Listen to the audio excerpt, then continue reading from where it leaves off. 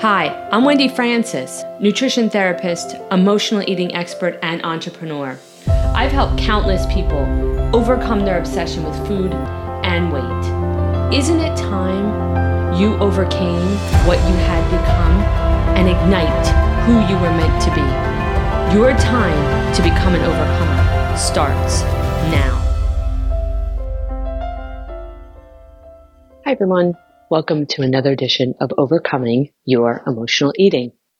In today's episode, we're talking about the implementation of making a plan. We all make plans, holiday plans, travel plans, a variety of plans in our life. But then what happens? You made the plan. What happens next? How do we hold ourselves to the standard that we derive in our plan? That's what today's call is about. It's imperative for this time of year, but realistically, any time of year, we can make plans for a new beginning, a new change, a new arrival into who we want to become. And in order for us to do that, we've got to really implement the action orientation of a plan. So take a listen and see what you can glean from this episode of Overcoming. Thanks so much for listening. All right. So, and maybe I'll say it again, as Matthew McConaughey does, say, all right, all right, all right. So I have a very good friend, an amazing friend who's actually headed out to Austin, Texas on Wednesday. So we'll give it out to her. She's not going to see Matthew McConaughey. We don't know him, but that is where he resides. In any case, I've been listening to a lot of new things lately in order to bring you some different content and some different ways to think about things this holiday season. Because as I've mentioned before, and I'll mention it again, October 31st through January 2nd, the biggest time to uphold our contracts with ourselves, our contracts with our relationship with food, how we eat, what we do, what our behaviors are, and then how we implement them. Last week, I talked about creating a plan for this time of year, and it is in fact true.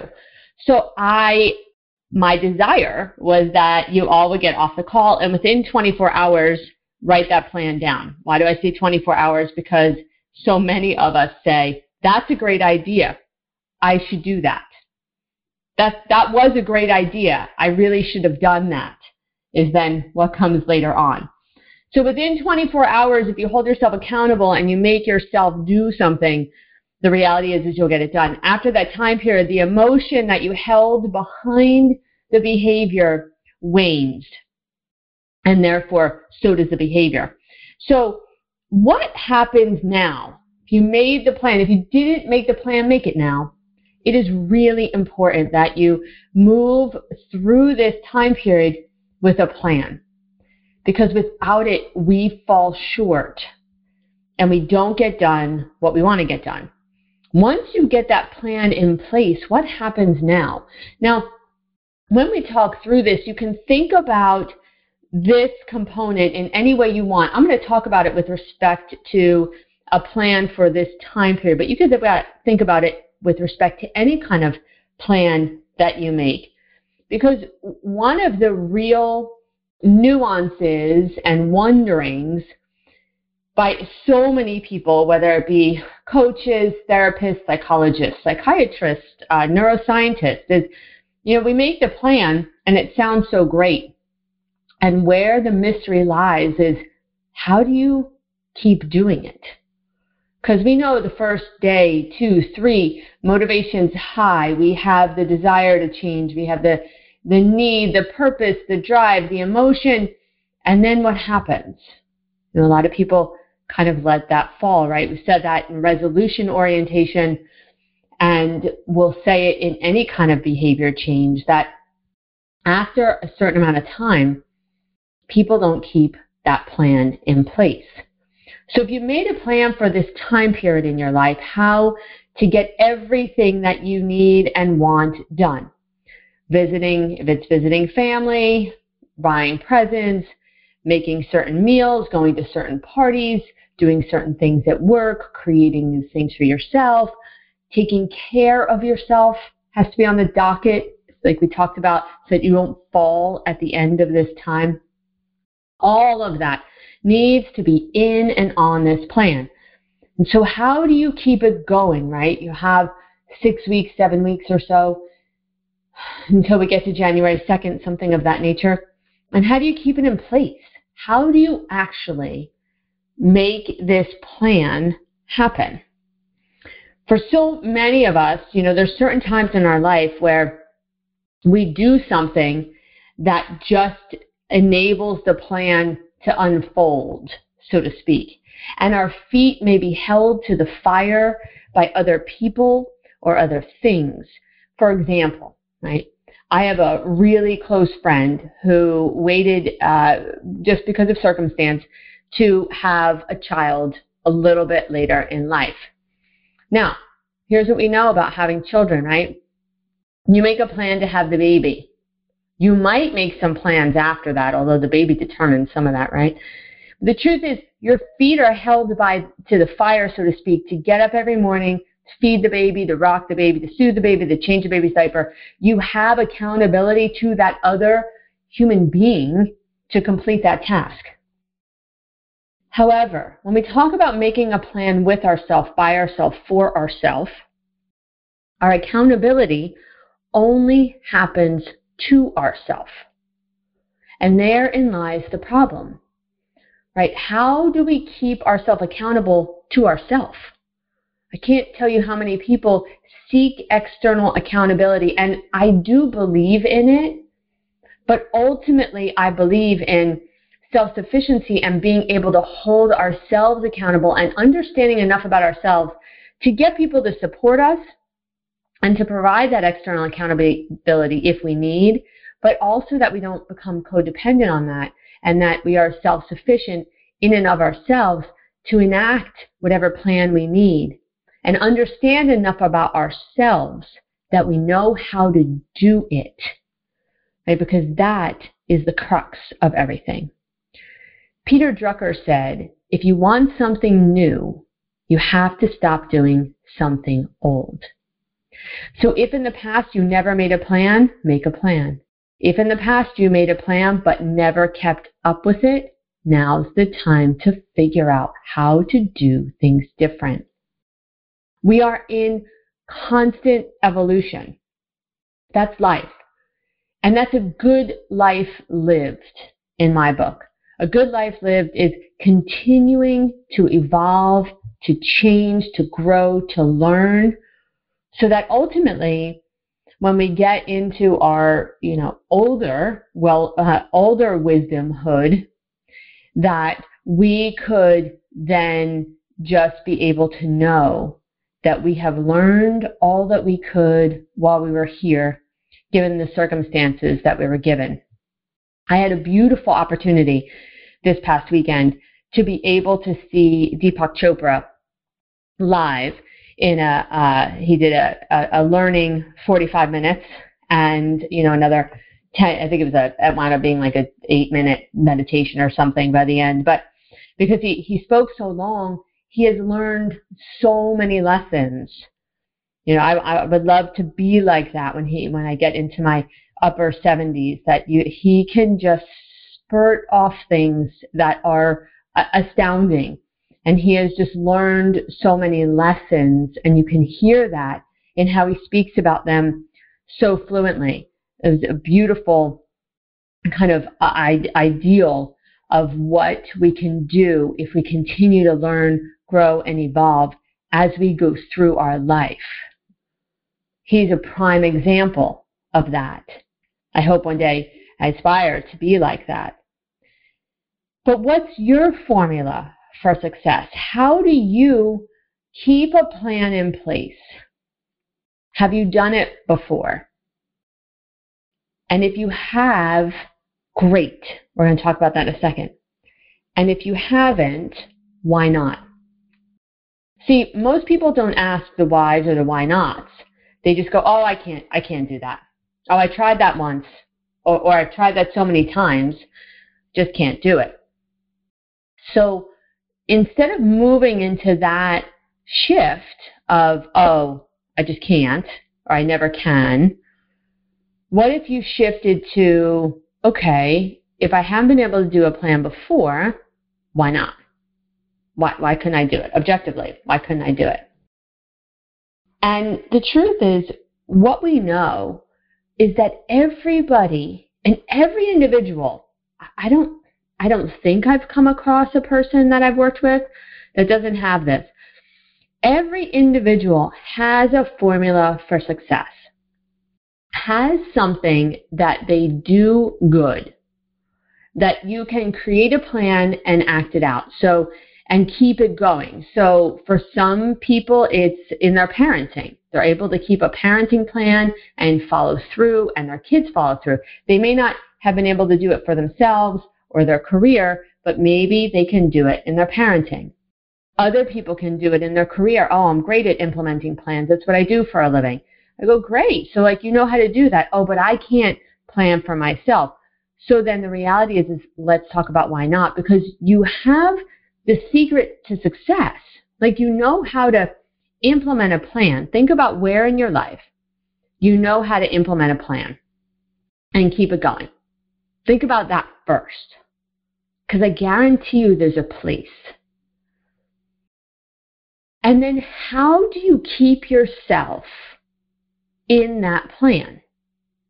Right? That's the why or the what. It's really, in this case, it's the how. How do I do it? So do you do it by saying certain things to yourself? Do you do it by reminding yourself of certain things? How do you do it where it's effective and efficient? So often I find that how people implement self-care, or people implement a plan around taking care of themselves with their food, or changing how they eat, or maybe even body movement, that their language with themselves is harsh, demanding, and critical. I don't want to work for anybody like that, so I am not going to do it. Right? That's what the psyche says. You're going to be mean to me? Watch me. I ain't doing it. That's what happens. In work, right, if we make a plan with our boss, and hopefully a good boss, but that boss doesn't come in and criticize you and critique you. Hopefully they support and uplift you, be able to help you attain that goal of sticking in that plan. So how do you speak to yourself in the area of life that you have success in implementing a plan? For me, I know one of the things I say to myself when I've really kind of got my feet held to the fire by myself, is that by the time I put my head on the pillow tonight, I will get that done. I will do it. If it falls out of line with the time period, right? I try and get it done in the time period. But the reality is how we speak to ourselves is how we actually will thrive through a plan. Because we've got to look at it cognitively, right? Plans are cognitive. They use our frontal cortex brain. And if we keep it in that and we allow our language with ourselves to be objective and supportive, there isn't a lot of emotion to derail you. But if it's harsh, demanding, and critical, there is a ton of emotion that's going to rise up and try and take and or sabotage that plan. Because there's a part of you that's really angry and you've just derailed off the train line because you have totally elicited your amygdala, your midbrain, your emotional brain, and it took you off the rails. That's what happens, realistically. So think about how you speak to yourself and understand that in the good ways, where you implement the plan, where you are successful. How do you use that language? And now carry that over, write it down so you can carry it over into this plan. So when the harsh, critical, demanding voice comes up, you can simply just switch it to something else. Like, I just need to do this today. Or this is what I said I'd do. I'm going to follow through. Doesn't need to be emotional, just objective and supportive to enable you to not be derailed. Even if you don't do it at the time you said, you still have a whole day left. I can't tell you how many clients I've worked with over the years that didn't eat their proper breakfast, according to them, right? They didn't eat what was on their plan or what they'd planned for themselves. They didn't eat that. They went off track. They derailed. And then you throw the towel in on the entire day. Well, that's kind of interesting, right? Because that's really like missing the exit on the highway and going straight to California if you live on the East Coast. Miss the exit, better just keep on going then.